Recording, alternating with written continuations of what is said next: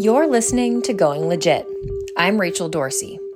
In this special episode, you're invited to observe a one-on-one mentorship session with a creative, maker, entrepreneur, or a person who wants to be one. Our goal, as always, is to offer a window and a mirror to help you see a reflection of yourself and your challenge or success, while also seeing beyond your situation to what might be possible. This is Going Legit. I'm so glad you're here. I'm so happy to be sitting with you. I know that you have so many things going on, and I want to just hear a little bit about what you're thinking, what you're working on, and how I might be able to support you today. Yeah, thank you. I'm just excited to get the chance to talk with someone that I really admire, and I think I'm just at a place of a lot of transition in my life, as we all are in this larger sphere, but also recognizing that there's a place of integration and opportunity happening. And I think what I'm really looking for right now and what I'm really needing is kind of a sounding board. I have a hard time seeing myself clearly, or have had in the past.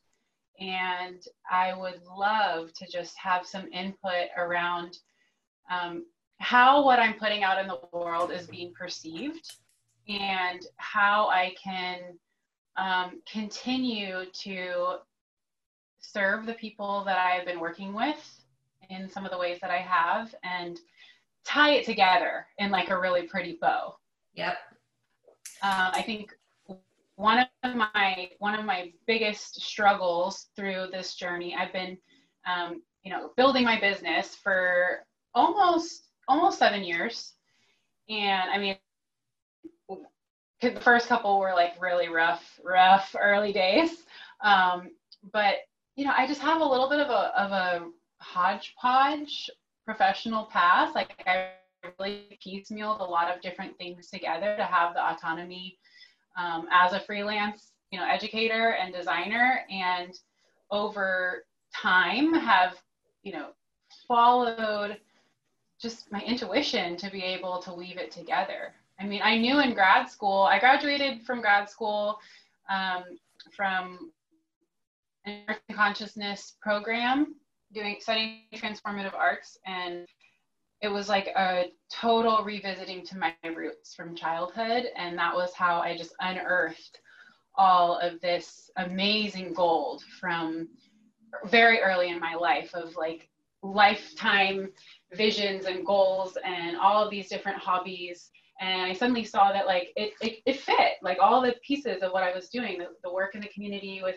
kids and families. And anyway, I would really like, I don't have one big burning question per se. Mostly, I guess, if I were to name one, it would be around like building audience, how to go about building audience. Who is my audience is probably like my one big burning question. That's what I wrote down. Who is your audience? That's what I'm struggling to actually identify. Great. Is because I've done educational consulting and teaching and program design with kids for almost 15 years. I've done parent consulting in early intervention and like on, family teams for children that have different learning challenges. I've done consulting with teachers. I've built programs. I've done workshops with adults that don't have kids. So it's like, I feel like my audience is everyone, and yet that's way too broad, right? So yeah. Within the spectrum of like all the people that I work with, how do I narrow down, I guess, how do I hone my story? Sure. In a way that allows me to kind of narrow in on who it is that I'm actually speaking to. And great. Most recently, I'll just share that as I've been, really, really doubling down on my own personal growth, like hard and heavy these past 5 years. I thought I was doing the work, 10 years ago when I was in therapy, and it's a whole new level now. And it's come full circle, and it's very holistic. I lost 80 pounds. I've just been studying, growing and reading and breathing and doing yoga and talking to people about all the things. And I really think that I have a lot to offer, and I just want to be able to do it in a way that speaks to the right people, speaks to the people that I can help. Well, thank you for sharing all of that. I think that that's incredible context, and really is already starting to give me a sense of who and how you are. For sure, I want to talk about both what you offer and who you can offer it to. But to lay the foundation for that, I just want to remind you that not everything you offer has to be for the same audience. You can figure out an umbrella for your gifts and for your offerings to the world, and serve that core value and serve that main gift to different audiences in different ways. So I know that there is a lot of pressure to hone, to like get really, really clear, to get really, really like to define specific, all of that. But I also think that there is a way to engage in all the things that make you feel whole and useful and validated. It's just a matter of figuring out how we package it, just like you said. So I'd love to get a sense. I know you make jewelry. I know you do education. In your own words, let's get a sense, and let's actually write down the products, services, or concepts that you share with your community. And forget about who the end audience really is at the moment. It's really just, I make jewelry. I do boom, boom, boom. I do da-da-da-da-da, like all the things you do. Okay. Yeah. So my bread and butter, like my main gig is designing educational programs and teaching them. Great. And I've got a few people that I've hired that help me with that. And training them has been like a whole other part of that, because, realizing that I have built a specialized set of skills over the last decade, and wanting to make sure that they're, able to bring their unique skills as artists and educators, but that they're also in alignment with some of the values that I hold around education. Mm-hmm. So there's that. Yeah. So I'm going to pause you for a second. Let's try to do this in like a brain dump kind of way. Okay. Like, cool. As if you were going to like post it, slam it on the wall, post it, slam it on the wall, post it, like no details, Sweet. No validation, no description. I don't need to know how many years. But like when you look at yourself and what you have to offer the world, let's just bang it out. Let's list it. So the first one is you're an educator. The second is you're a curriculum designer. What's next? Artist. Okay, what's next? Clothing designer. Jewelry designer. Okay. And writer. Okay. Anything else? I think that's it. That's very manageable. Thank you. Yes. It's a lot, but they all seem to fit together, or at least in two pretty packages. Okay. So this is what you do. So now let's think about your audiences. So you talked about children. Mm-hmm. You talked about parents.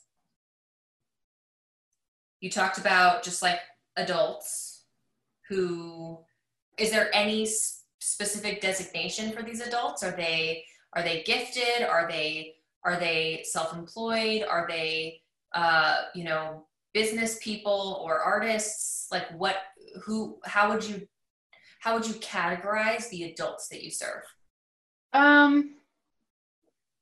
Outside of the parent role, which is the bulk of the work that I've done with parents or with adults, it has been hard to get a pulse on it because a lot of it has been through community centers that kind of feed me clients. Yep. But my sense, and just answering that off the top of my head, is these are hungry artists that feel disconnected from their art. Yeah. Love it. Okay. It's good information. So in your application, you mentioned that you feel like you're sort of on the precipice of something so big it scares you. I want to hear what that is. And I know it could be scary to say it out loud, but tell it to me as if it's already happened.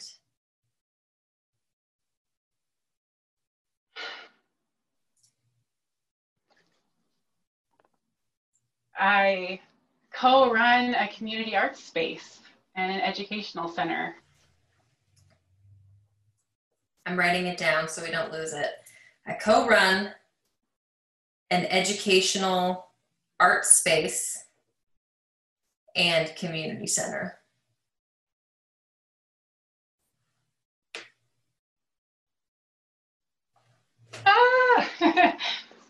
Yeah. That makes perfect sense. It makes perfect sense. I love that I said co-run. Thank goodness. So talk to me about that. That. Partnership is really important to me. Okay. Collaboration is really important to me. I hold too many pieces by myself. Yeah. To, I think, fathomably weave it into something as big as a community arts center. Yeah. Yeah. Do you have that person in your life? I have a couple of people that I am close with and working closely with that I could see holding that space. And also, I am a big believer in surrendering and not forcing anything. Sure. So in this current time and space, actually the person that recommended I apply to your podcast is Jade Rivera. She's amazing. And I've been working more closely with her, especially since all of this has transpired in the last couple months. So I don't know what her future vision is for Sunnyside and the school that she runs. I love being a part of it. And I definitely feel like a welcomed collaborator. And I see a lot of opportunity, and I think she does too. But I also know that we're both just swimming. Yeah. Yeah, and for sure. Trying to, hold a vision while also stay very actively engaged with the here and now of what's needed to run the day to day. Yes. And that's really, that's like the best case scenario that anyone can hope for right now, is to be able to keep swimming. Mm-hmm. There is such a heavy weight because of the situation that we're in right now. Mm-hmm. And there's always a heavy weight for artists, for creatives, for people who are entrepreneurial, who are trying to dream something bigger and trying to will it into existence. So what's so beautiful right now about that collaboration and that relationship that you have with Jade is that you have somebody who has started something from nothing that you can witness and learn from and work with and teach to. And that is going to get you so much further, so much faster than if you didn't have that relationship. Absolutely. Yeah. So for me, what it sounds like to me is that you have a very clear vision for your future. You could use some support around owning it and feeling like you can really stand behind it and like the vision is not too big for you, because it's not too big for you. Yeah. I guess I just want to add something to that and like, Please. thank you for that. I guess something that's come up for me, I mean, that's been my vision. I'll just like preface what I'm about to say with that's been my vision for more than 10 years. I remembered that 10 years ago, having wanted that as a child with my mom. Like we talked about that when I was a kid. And increasingly over the last handful of years, the reason that has scared me is because of the unwieldiness of trying to build something from nothing and managing all of these different contracts and projects. And so all that to say that right now, as things have transpired the way they have, and I find myself needing to pivot like really quickly and offer all of these services online when it's all been in person, I've been questioning that vision, for lack of better words, questioning that vision, because I also want the sense of freedom that comes with having an online business. Like being able to set my own schedule and run it from home. And I want to have a family, you know, I'm in love. We want to have a family, some not too different distant future. And so it's almost like they feel a little incompatible. It's like there's this community arts center and then there's also like I want the autonomy of being able to bring my gifts and services to the world through what feels like a more manageable platform of an online business. And how do those two like visions correlate in a way that feels good? Yeah. So I definitely, you know, since you said you wanted to bounce some ideas, so let's just bounce some ideas. I hate to say it, but I really don't anticipate things going back to like having kids in a classroom anytime soon. I don't either. Yeah, I've embraced it. Great.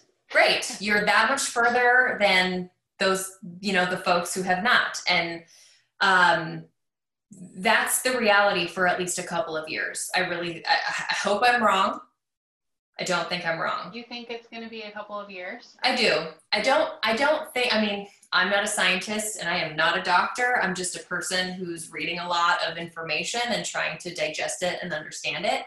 But if there can't possibly be a vaccine for 18 months, and then that vaccine can't possibly be produced at a rate to vaccinate people for then it to work for a very long time.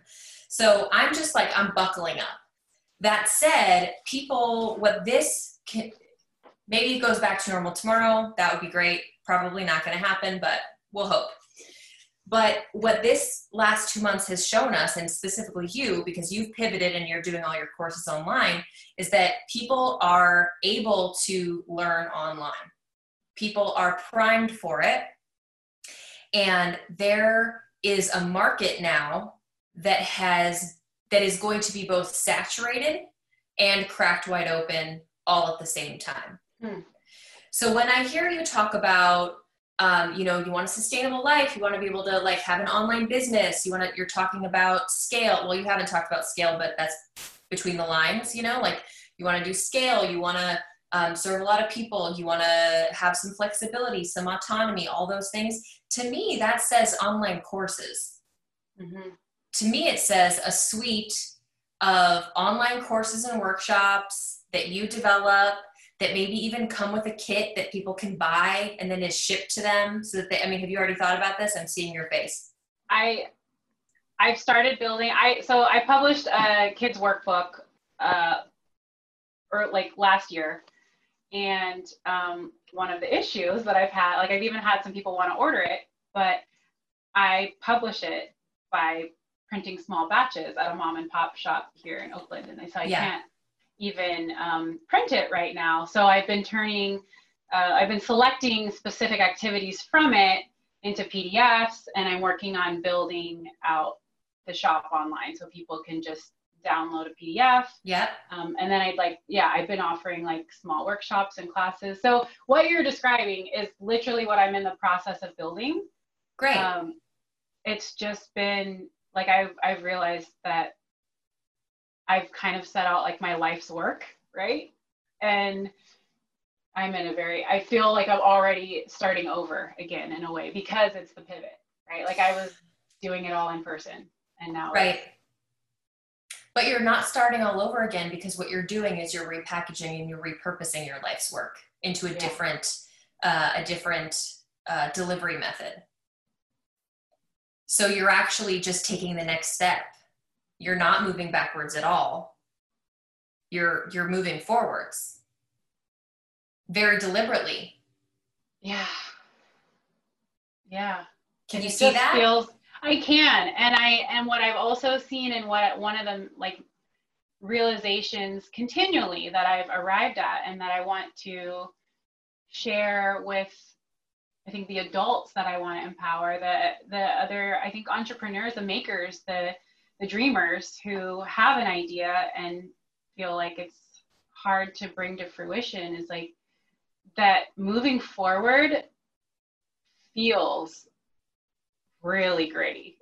Like what people see as success, what my friends back home are like, good job, you're doing it. I'm like, thank you. And every step of it is like, there may be moments of grace, but it is so grueling. Oh yeah. Like gritty. I won't say grueling all the time. Like there are great moments, of course, but it feels like steady failure. Yeah. What it feels like. As long as you're failing forward, right? Yeah. Like people, I mean, this is part of why I started the podcast to begin with, is people have this like dream of entrepreneurship, and this sense of, you know, that all of a sudden it just looks like a blink, you blink and then they're successful. And what nobody sees and what people don't talk about is all that muck in between, where it is the two steps forward, 1.5 steps back, 3 steps forward, 5 steps back. You know, like it's a game of shoots and ladders. Like it really, really is. And it's hard. And there's a lot of mistakes that you make, and there are a lot of failures, and there are a lot of struggles, and almost nobody is going to ever see those. And we have to learn to get a thick skin. We have to learn to be our own cheerleader, because at that point we don't have a boss, right? Nobody else is trying to motivate us.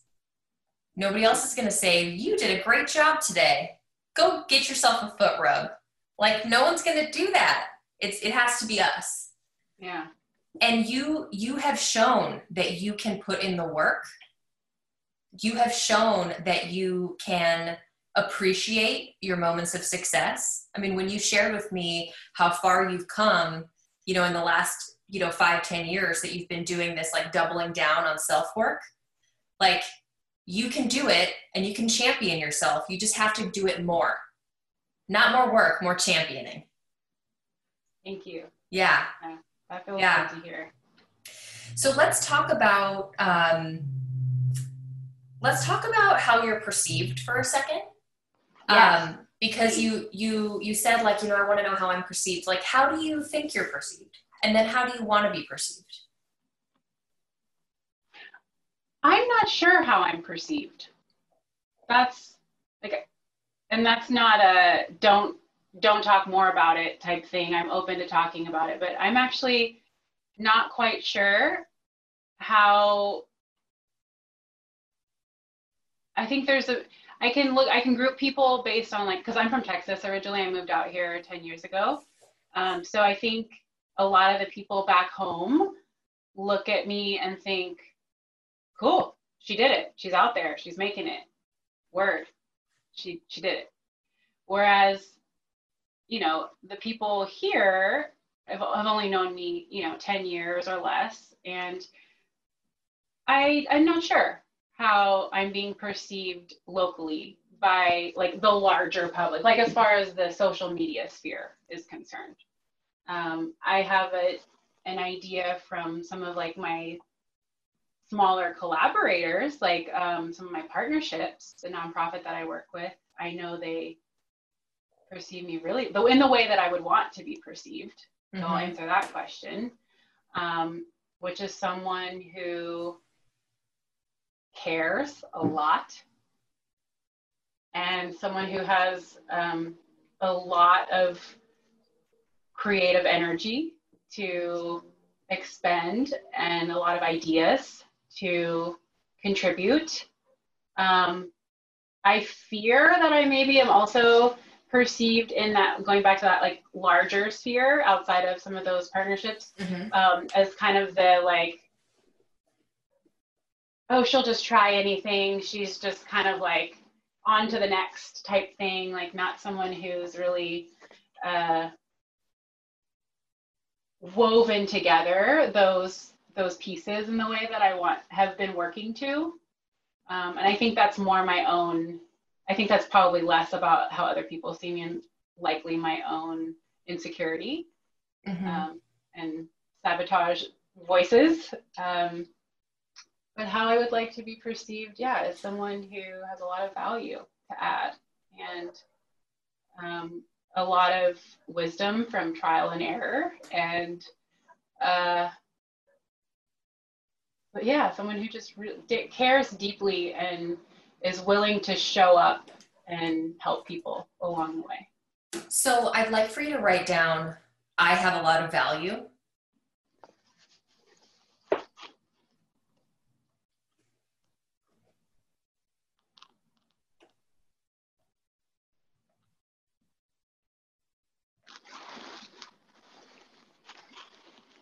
Yeah, we need to just own that. You know, especially as women, especially in Texas, it can be tough to grow up as a woman where we receive a lot of messages that tell us that we're supposed to be this really neat, tidy little package.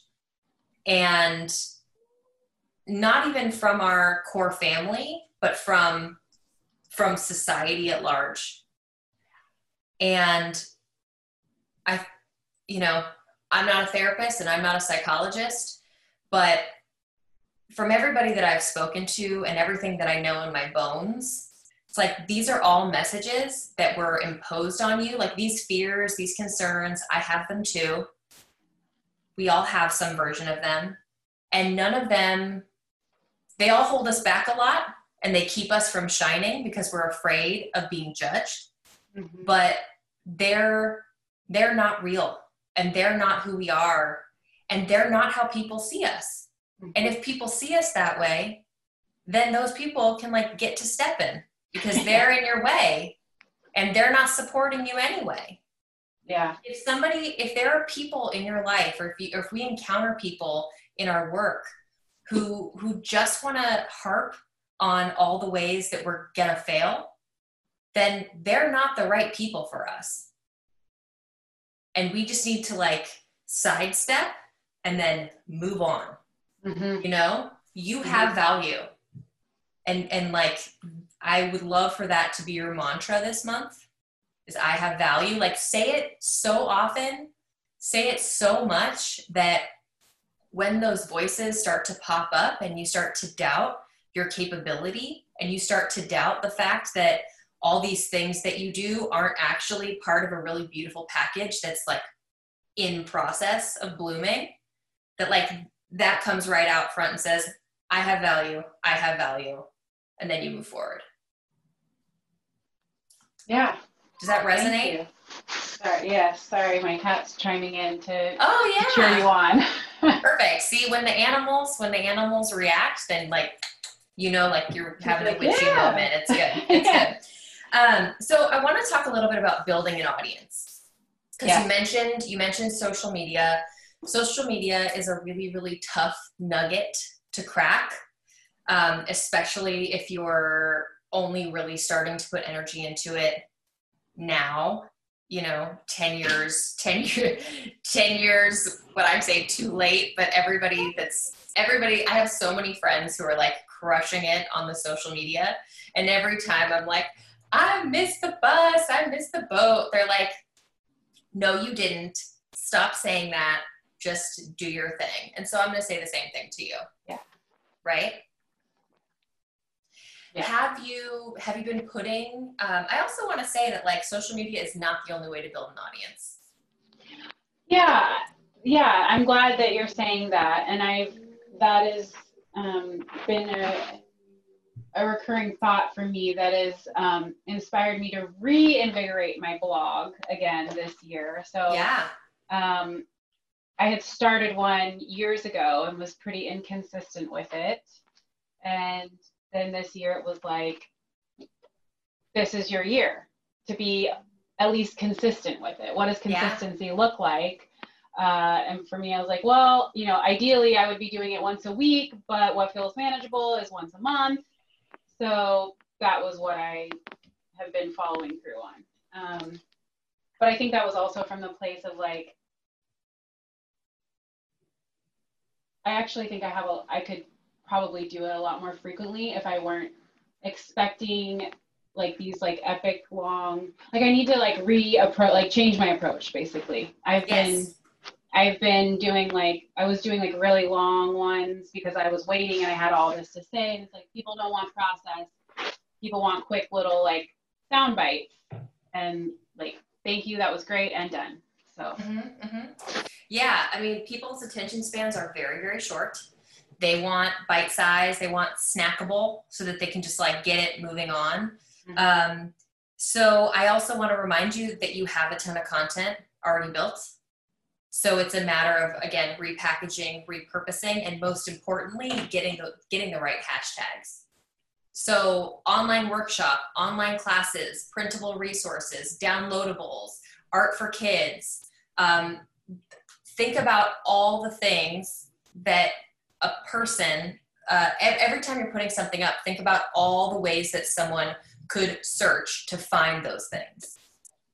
And make yourself a list. And of course, there are lots of services out there that you can pay money and get like the best hashtags, the best SEO tags. You can do that, or you can just like really put yourself in the shoes of the audience you're trying to serve with any individual piece of content and like create those yourself.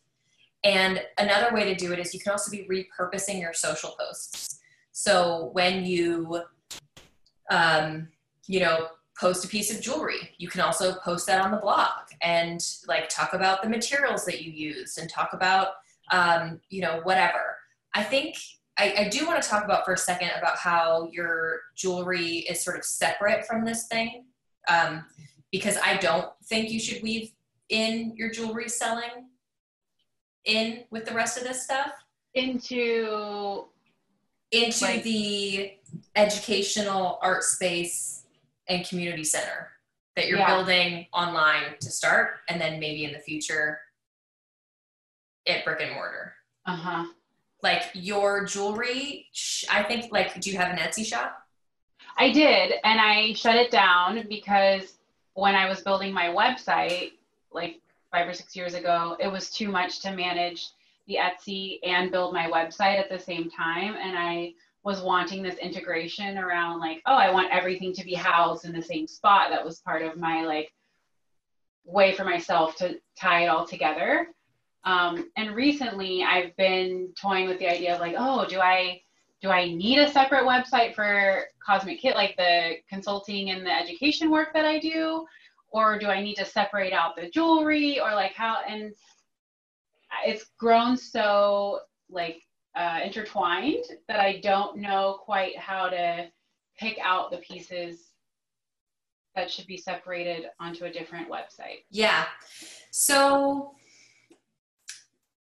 how, in terms of finances, what, I don't need to know numbers, but what percentage of your income comes from your jewelry making? Yeah, that's actually changed.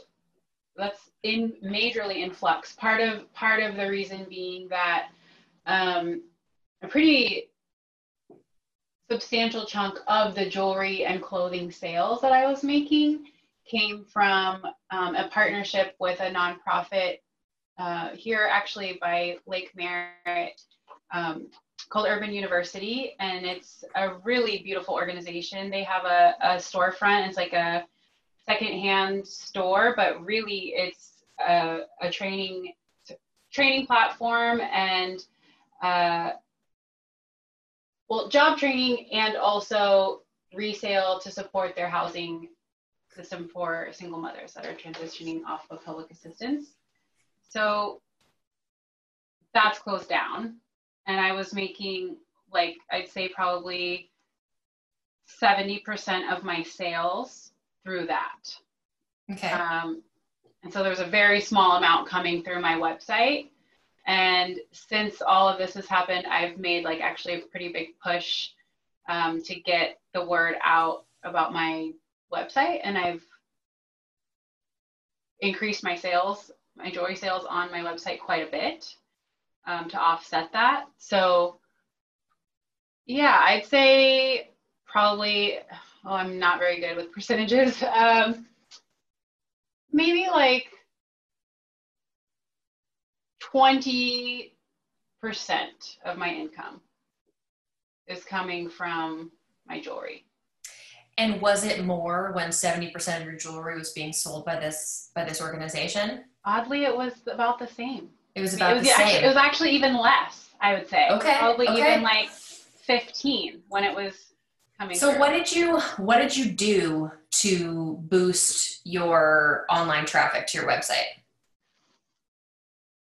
I hit up my friends and I said, hey, I'm trying to beef up my sales on my website, and I'm going to, without any pressure, offer you the chance to make a little bit of side cash. And here Referral program. Yeah, I was like, Smart. hey, here is your specific coupon code. If you want to shout it out to your people, I can track it back to you, and I will throw back 20% of whatever sales come through with your code to you. I love it. And so smart. Smart. So it worked. Yeah. So that being the case, throw Etsy out the window. Keep doing that, because affiliate marketing and network marketing, word of mouth, it's like it's the best way to sell a product. And that's what your jewelry is, a product. What I would say is, that being the case, I think it can fit with everything else. What I would recommend is that in addition to, I'm sort of visualizing it, and it would be something like arts, crafts, and like the third pillar is more of like the educational stuff that you teach. So like the arts are things like your workshop on whatever you do on this art, workshop on that art. The crafts is more like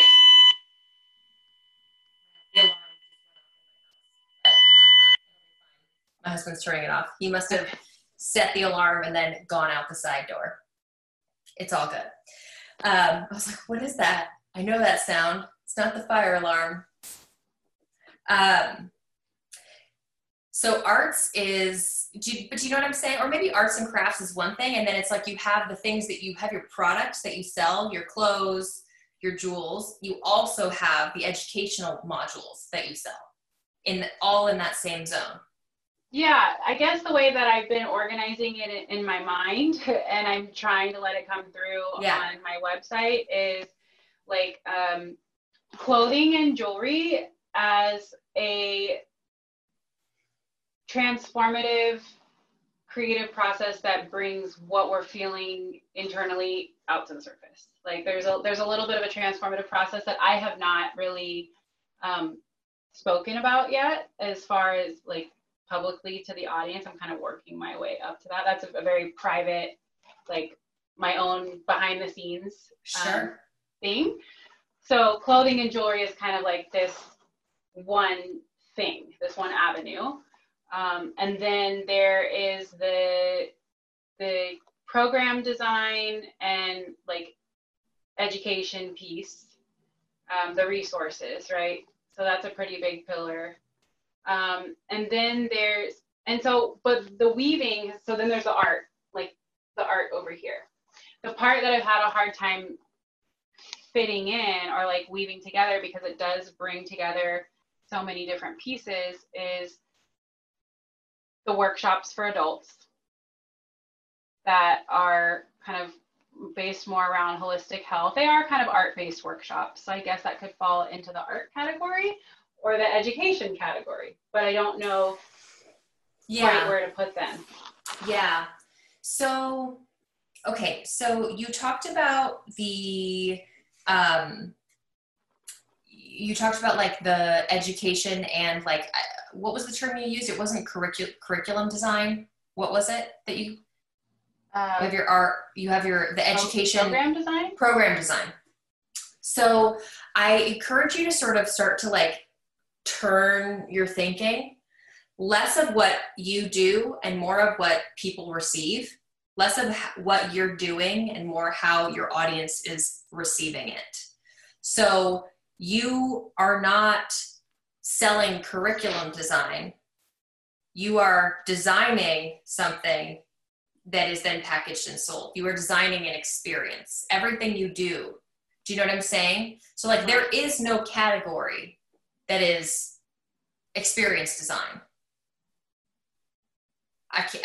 For some reason, like I can't get it in my brain, whatever the word is. I keep wanting to say curriculum design. But so I want to spend a little bit of time really fleshing this out, like your offerings. Okay.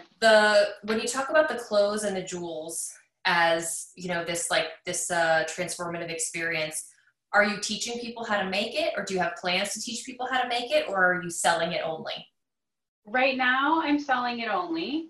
Although one of the projects that I was working on right up until COVID was with the founder of Urban University, and we had been working on a grant to secure funding for a social project to help the moms, to mentor them in how to sew and upcycle clothing and turn that into a business for themselves. Love it. So that's like the long-term vision of where I want to go with the clothing and the jewelry, is that I'm not just making it and selling it, but that I'm teaching other people how to do that too. Yeah. So what that is starting to say to me is that what you really are is an educational hub, and you are a place that people can come for all sorts of kinds of artistic exploration and learning. And as I imagine it, it's like you would have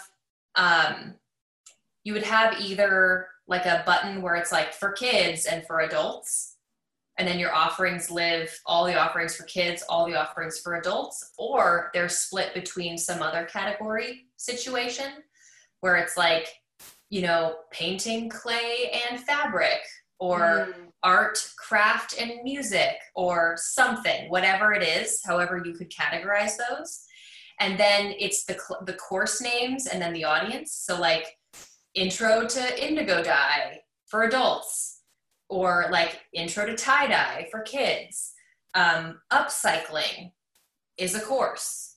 And then you also have, as a whole separate thing, but still in your website, you have a page called your shop.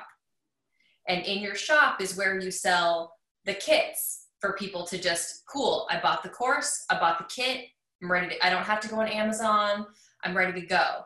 Or they, you know, are buying the course and they see that you're wearing these earrings in the course, and then they go to your shop and then they buy the earrings. Or they saw that you did the upcycling, they go and sell it. Or maybe even like eventually you get to the point where you are doing these in person, and you part of your mission is a social impact mission, and maybe even your shop becomes the shop that houses these upcycled clothes that these women have made, and then you become the outlet for them as well.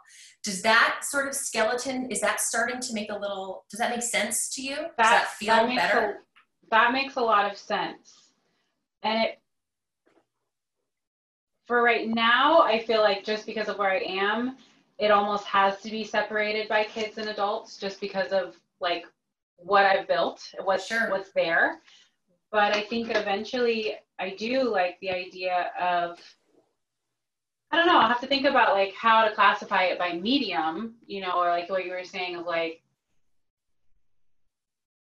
what it is basically, and then just specifying kids or adults on there. But absolutely what you said about having the shop, and it's funny that you said that. I literally have a draft page on my website called Shop where I'm bringing everything all together in one page and just organizing it in a way that's palatable, so that it's not like, oh, this is one little shop and this is one little shop and this is one little shop, and they just happen to be in the same, like, side by side. Yeah. Because I would really like to offer that space to other makers eventually. Yeah, totally. And you can host other people's workshops on your site potentially, and leverage their audiences to get the word out about their course, which then gets you in the system, which gets them in the system and onto your mailing list. You can feature other artists. I mean, I'm talking down the line, but what you're trying to build is big, and no wonder it's scary. There's a lot of components. It's hard to know where to start. So, what I'd like to do is use our last few minutes to just sketch out a few next steps for you so that you can actually leave this conversation with some action items that will get you through this uncertainty and into the next step. Yeah. So do you feel like you're prepared to start or comfortable recording some of these things? Or even just testing out one workshop that you can record that lives on your website, as opposed to being a live experience that people come to at a certain time at a certain day? I'm so glad you asked that. Yes. And I just led a workshop the other week, and I had it in my mind to record it so that I could study it and possibly turn it into what you're saying. But I was so in the moment that I totally forgot. And I'm going to be offering it again at the end of this month through the city of Walnut Creek and one of their art centers. And it's been like, I've gotten really great feedback on it. And I've been like slowly building out the pieces of it. So I built a presentation that lends to the online modality because it's always been in person, right? I have a PDF drawing that they use prior to, or since I don't have access to them through this platform leading into it, I use it as a kind of a magnet afterwards for them to reach out to me if they want it. Perfect. And then I turned parts of the slide presentation and parts of the drawing, the PDF, into images for the listing of it. So now I just need to, would I record it with the group? So you would use Zoom. So what you'd want to do is you would need to set up your own Zoom account, which you can do for free or very cheap. And then what you would do is you would tell the city of Walnut Creek that you're going to be using your Zoom link to offer this workshop. And there's a couple ways to do it. One would be, if they're feeling very proprietary about their audience, they might have to facilitate getting them the link. Otherwise, you can have people register straight through your Zoom, and then that will help you start building your email list. And then in the system, you can record it, and you can do it in such a way, you can go into the back end and you can set up the recording settings. You can just Google, how do I do the recording settings in Zoom, and it'll tell you. And you can make it so that it will record a couple different ways. It will record the whole group, like the grid, and it will record speaker view only as well. And if you have it so that everyone else has their videos hidden, or you just pin your speaker view then it will just record you the whole time. Then you won't have to worry about having anyone else in your audience. So you'll have 2 files that'll come. One that's just you, and then one that's everybody. And I know that that is like a lot of information all at once, but the point is it can be done through Zoom, where what you get at the end is just what you presented only. Yeah, and what I guess the probably the question mark that you're seeing on my face is like, would they be down for that? Because I know that they're a little funny about their links and their people. So maybe what you do is you find out what platform they're going to use. Zoom. Great, and then you say, fantastic. I want to make sure are you going to be administering it? Like, is someone going to admin and then intro you? Yeah. So what they do is, they send me the link. I join before the students get there. And then once I'm there, they transfer the ownership to me, and then they leave, and then the students come in. Okay.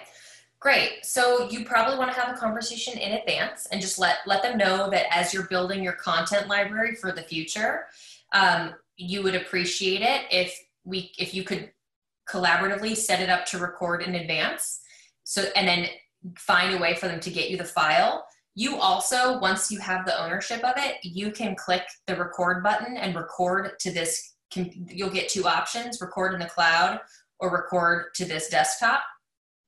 And you pick record to the desktop, and it'll record to your desktop.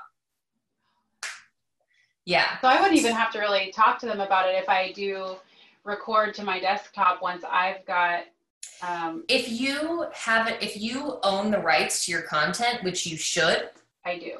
Then there should be absolutely no problem with it. I think in general, if they're going to be an ongoing partner, it's a good idea to just give them a heads up that you plan to do it.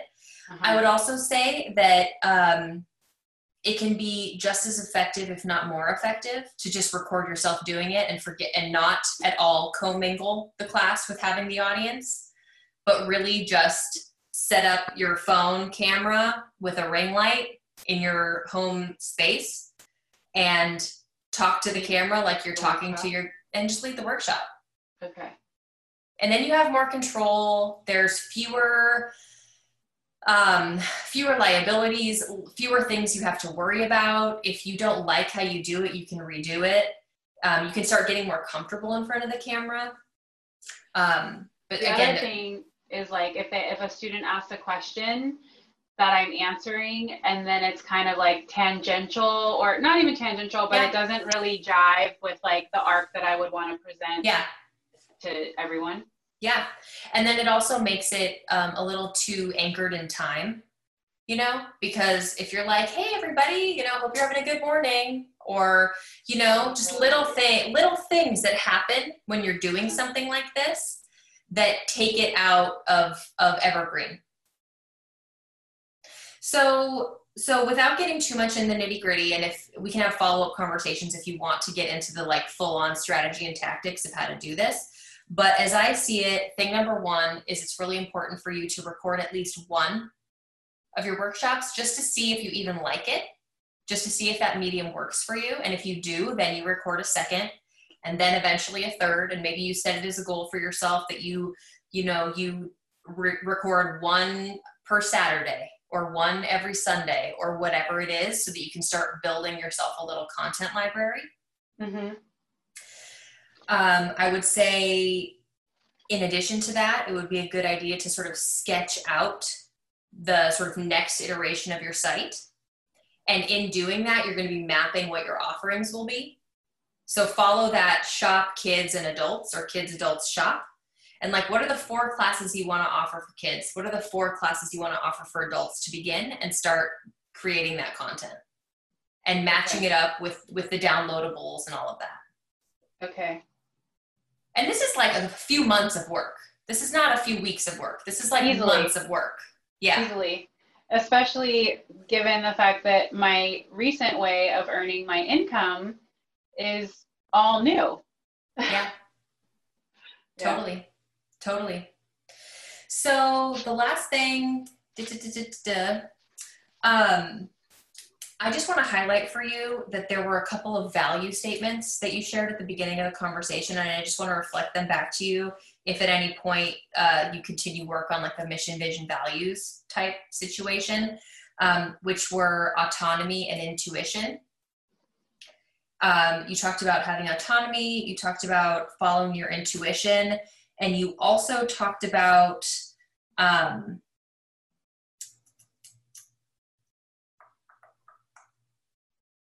I think those were the two for me that stood up, and collaboration, of course. Yeah, autonomy, intuition, and collaboration. I would say that if and when you do work on a mission, vision, values piece, those are your values. And you can switch them around and play with them, but I just didn't want to lose those three because it can be really hard sometimes to like nail down your values.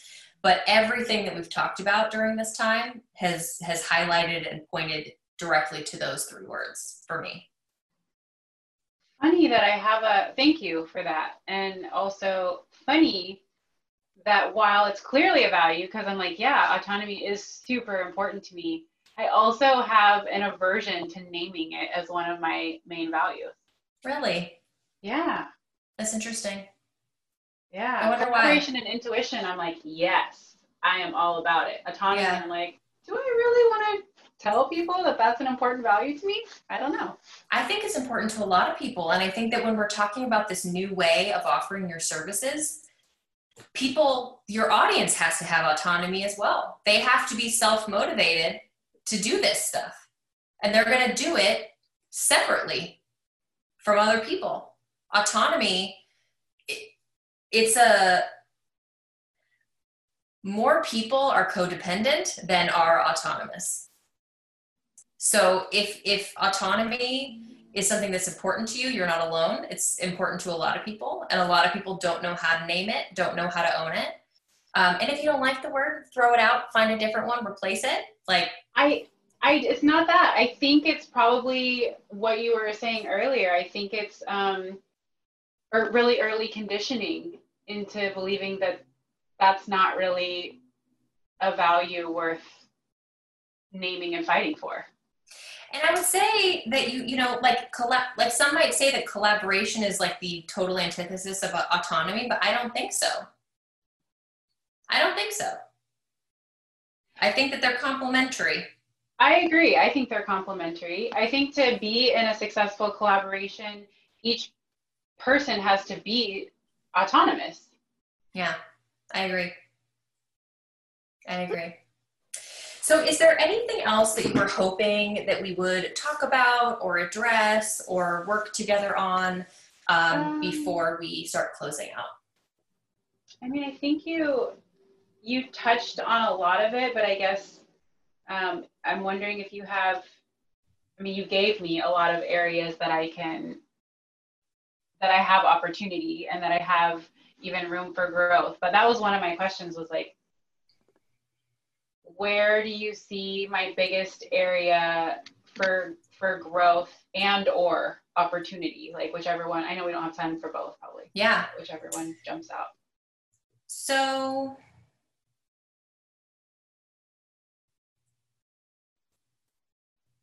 for me, I think that you have the best chance of making money from courses, which is why I have driven you there.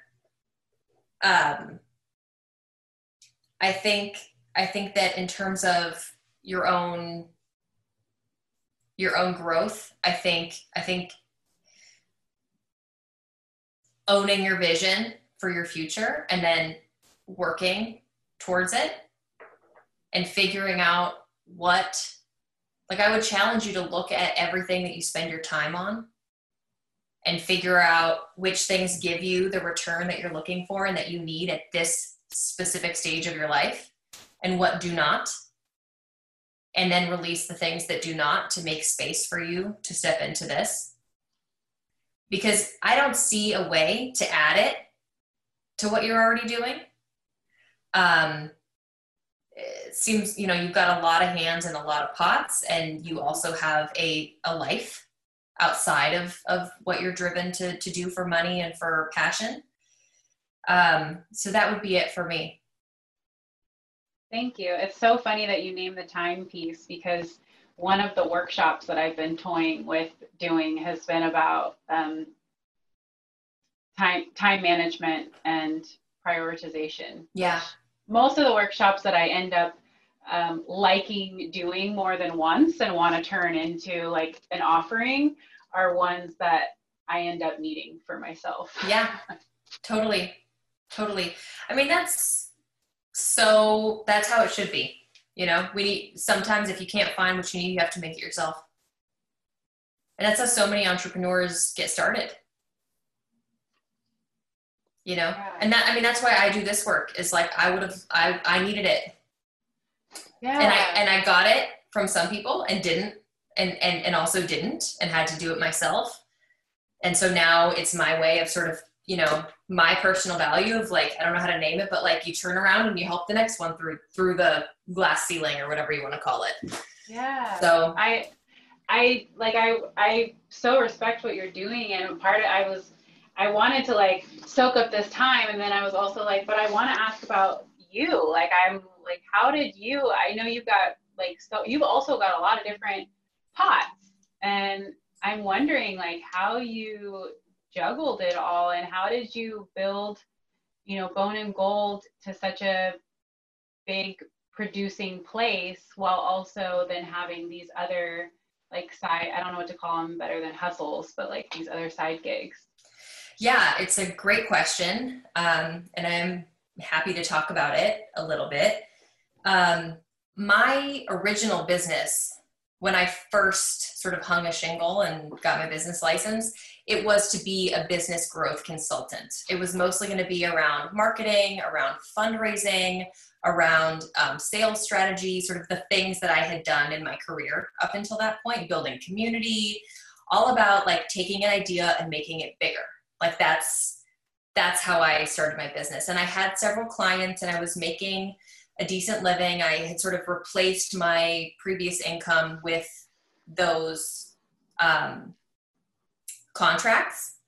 But it got to a point where I didn't love the sort of ongoing contract work, basically just being a bunch of people's marketing director.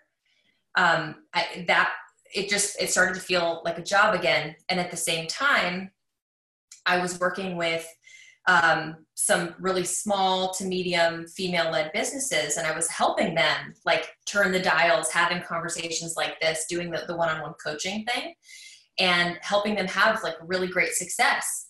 Mm-hmm. And I sort of looked around and I looked at my husband, who's a cinematographer, and I looked at our friends who were all in film at the time, all in film production. And I said, well, I've done it for these guys. Why don't I do it for these guys? So that's how I started Bone and Gold. It was originally just going to be this like mom and pop shop, just Drew and me going out. We had done some production stuff before. So I thought we were just going to go do it that way. And then the more people we started talking to, the more people were like, oh, I want to be part of that. I want to be part of that. So we built a brand. I built a pitch deck. I pitched it to a room of 12 people, and 7 of them said, I want to be on board. And so we sort of started that way. And over time, slowly but surely, I started putting more time, more energy into the work that I loved the most, which continued to be the one-on-ones and continued to be the production. And then what happened over the course of 6 years, basically a year ago, like February, so a year and a month ago, my business, earned me personally like 10 times more than my contracts were. And I was like, well, it's probably time to say goodbye to the contracts. Yeah. I had to earn that much more before I was willing to step out of the stability of I know I'm going to make this money every month, and step into the extreme up and down that is film production. Mm-hmm. And what's funny is that now that for the most part film productions are halted, I'm now sort of shifting back into offering the sort of full service marketing consultant piece. So I'm still doing some film productions. Hopefully they come through. We're in talks. I don't know if they will or not, but I have all these other skills that I'm going to leverage and I'm going to use. But you notice they're not all on the same website. Yeah. You know, and my vision for the future, I want to create a full service creative agency that will do the marketing strategy and the websites and the graphic design and the video and the photo and like all the content and all the strategy for business. But that's like another 5 years from now. Right. So baby steps. Right. But also, you know, you just like, you follow your heart. You know, for me, I followed my heart. I followed the money. I followed the money that I liked making. I started saying no to the money that didn't feel good to make. And I love to work. Yeah, me too. Yeah. I wake up in the morning, like, hey fam, love you very much. Go to school because mama wants to sit down and work for the rest of the day. Yeah. Yeah. So this change has been hard because it's just like, I have to mom a lot right now. Yeah. Because your kids are young, right? Yeah. 6 and 3. They? Oh, 3. Yeah. Wow. Yeah. Yeah. Yeah. But they're great. They're great dudes. And they, it's really sweet because every Friday night, we have a tradition on Shabbat. That's the Jewish Sabbath. Mm-hmm. On Friday night, we go around and everybody says something that we're grateful for, and then some for the family, and then something that we're proud of for ourselves. And most nights, the little one thanks his dad for cooking such good food. And the big one thanks me for being such a boss. And I'm like, oh, I'm so seen. I feel so seen. So anyway. That's so sweet. Those are very great long answers. answer. 2 of my favorite. Well, no, thank you. I love hearing other people's stories, especially when it's, you know, piecemealing together like a lot of different skill sets like you've done. And especially when it's boldly done with like, oh, I've got this over here and this over there, but there's still this like weaving that happens together between these different skill sets. So I think what I'm seeing over and over again is like the people who find the rhythms in their lives that seem to work well for them, they find that sweet spot of where their different passions and skills converge in a way that meets a need and solves like a real problem in the world. Yeah. Or an issue. So thank you for sharing. My pleasure. Yeah. And it's also cool. I was gonna say, it's just also so cool that you're going like back to some of the work that started you out, because that encourages other people, AKA myself, that it's okay to have your hands on a lot of pots, and not all of them are going to always be, I mean, there's no way to have all of them always on the front burner, right? Totally. You have that many. So it's always been about rotation for me, and knowing that there's going to be time. It doesn't necessarily mean that it's full rotation, full tilt all the time, but there's going to be times in which 1 or 2 are front and center, and everything kind of makes its way full circle. Yeah. And life is long, you know, life is long if we're lucky, and not everything has to happen right now. Yeah. I for sure had that, like, I had to learn that lesson the hard way, because literally 2 weeks after I got my business license is when I found out I was pregnant with our first kid. And I was like, I'm ready to go. What do you mean? What do you mean? What do you mean? I'm going to have to like back burn something, you know? So, but you know, you do it, you make it through. And then again, you go back and you lift the next person coming through the portal after you. So yeah, so much more to talk about. Yeah, there is. And I love that you have that value and that perspective of paying it forward. I think that's really, really important. And thank you for giving me the time tonight and for your wisdom. I really appreciate it. And this to-do list is epic. Amazing. Well, thank you for being with me. Yeah, thank you. So that's where we'll end, or maybe even earlier, we'll end what we share with people. But how was that for you? It was really good. It felt surprised, apart from the fact that I don't like having weird headphones in my ear, and I've been Yeah. like, I wish that I was wearing, like, I see why you're wearing those. Yeah. Because that, like, the physical discomfort of that, and also Oh, being like blocked from my, yeah. So just like sure. physical sensations were a little odd. Yeah. But outside of that experience, it felt really natural to, like I was just talking to you in person. I wasn't really even worried about being recorded. Awesome. And yeah, I feel like you really see like what I'm doing, and I really appreciate the like the overview, like the higher view that you brought to the trajectory that I'm trying to manifest for myself. Oh, good. Well, I believe in it, and I believe in you. I mean, Thank you. I think this is fantastic, and I think that if you have the patience, you know, you really can. You're going to build something that you're going to look back on in 10 years and say, "Holy smokes! Like, look at what I built." And it might not even take that long. Thank you.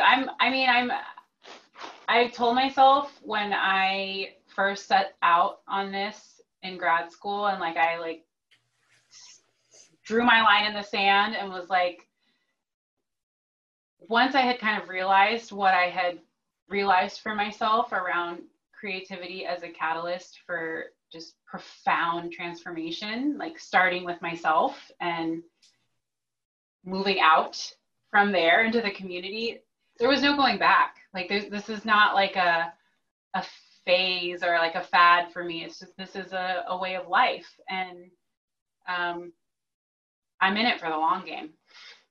I'm in it until like that's the thing is also there is no arrival. So Yeah. you know, of course I have these like huge ass goals, but also Yeah. I'm okay with it just being a journey too, and Totally. trying to make a difference as much as I can along the way, and yeah, realize my potential and help other people do that along the way. That's my ultimate goal, and so just trying to figure out like what form that takes. Yeah. You know, is it coaching? Is it courses? Is it some amazing combination of the two? Or Sure. yeah. Sure. So, Sure.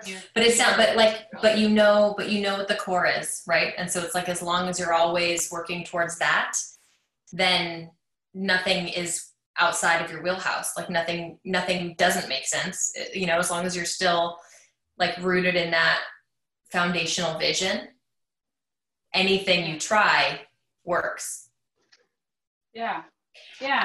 As you go, and as you start sort of making things and trying to figure out how to market them and trying to figure out how to like talk about them and share them and sell them and all of that, if you feel like you need another session or more, I'm going to be updating it on my website. I sort of tried this thing that other people who do what I do, but it doesn't fit for me. So I'm going to change it back to my previous operating model, which is that basically people get to pick their price for their sessions. So people who are like really strapped for cash versus someone who's like works for Google and is like building their side business at the same time and is like fully funded, Right. they pay a different rate.